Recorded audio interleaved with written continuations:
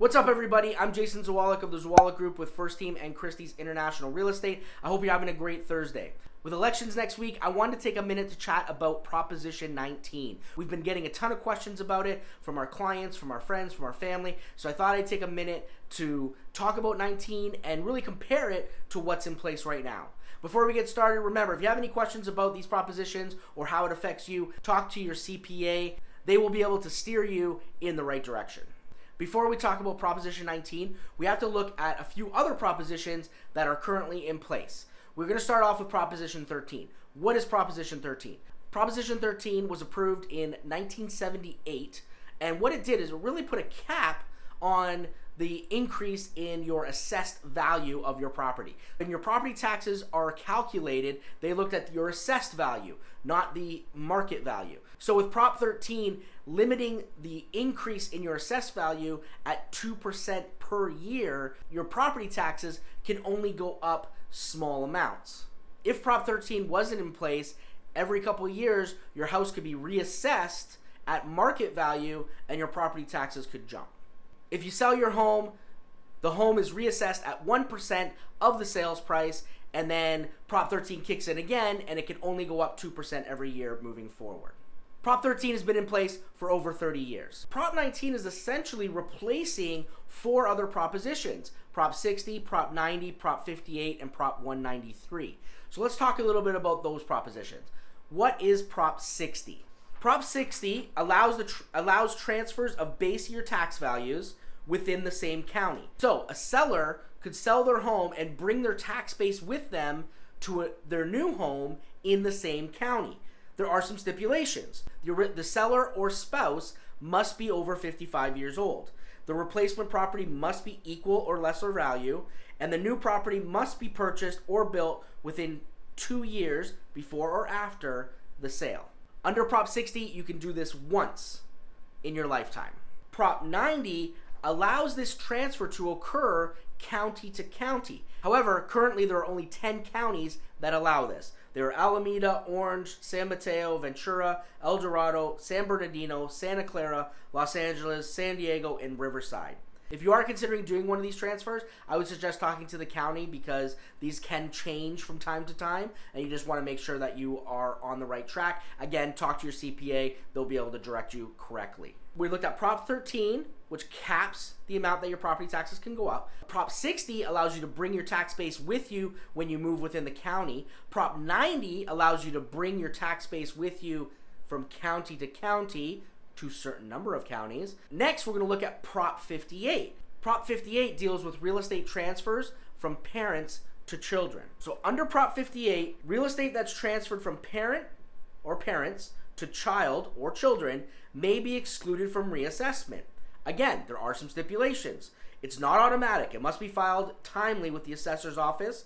There's $1 million limit on non-principal resident property. So if you have rental properties and you're looking at passing them on to your children, there is a limit of $1 million on those non-principal residence properties. There's no dollar limitation on original owner's principal residence. One note, transfers between legal entities do not count. So you can't transfer from corporation to corporation, LLC to LLC. So you can't do that. It has to be from the parent to the child. Next up, we're going to talk about Prop 193. Prop 193 is dealing with real estate being transferred between grandparents and grandchildren. Under Prop 193, real estate transferred from grandparent or parents to grandchild or children may be excluded from reassessment. Again, it's not automatic, must be filed timely with the assessor's office, applies when both parents of the grandchild are deceased. So if both parents are deceased, then the grandchild can take advantage of that. If one or both of the parents are still living, it cannot be passed through without reassessment.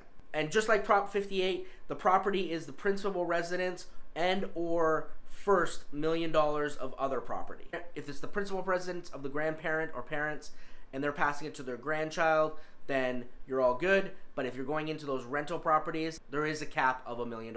Now, on the ballot this year is Prop 19. And really, what does Prop 19 do? It replaces most of the props that we just talked about, other than Prop 13, of course. And what Prop 19 does is it allows the transfers of base year tax values within the entire state.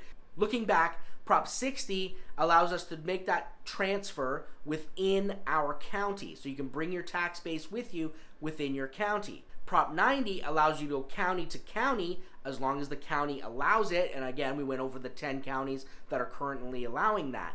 So what Prop 19 does is allows you to move anywhere in the state and bring your tax base with you. Again, there are some stipulations.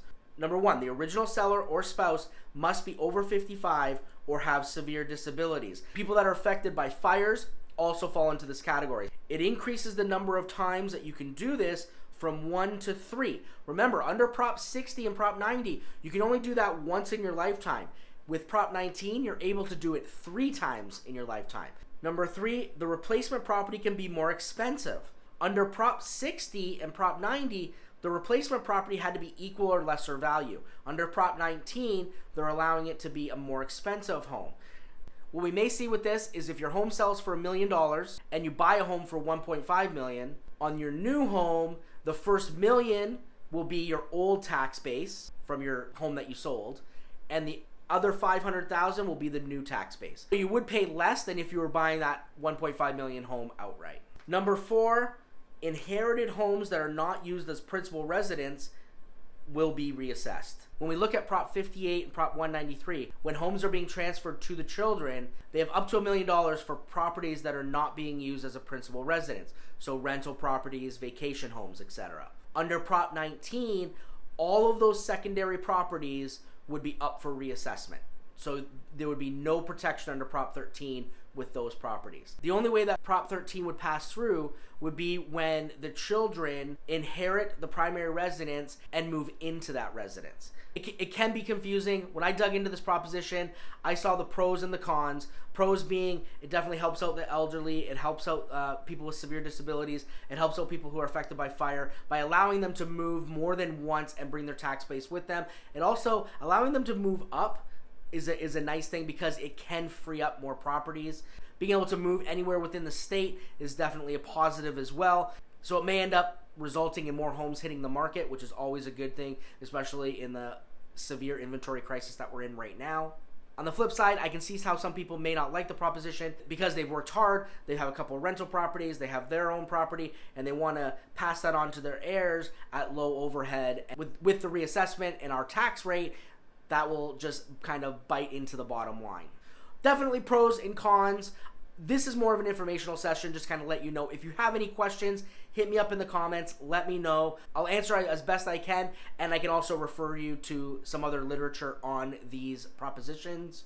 Remember, if you have any questions about your current situation, contact a certified CPA. They're the ones that are the experts in this. They will be able to steer you in the right direction. Again, I'm here to get the information out to you. But if you have any deep questions and you do want to do a deep dive, I definitely suggest talking to your CPA. We have an amazing CPA who answers all of our questions for us. So I definitely suggest finding someone that can answer all of your questions. And again, if you want to do that deep dive. I hope you all have a great rest of your week. And don't forget to vote.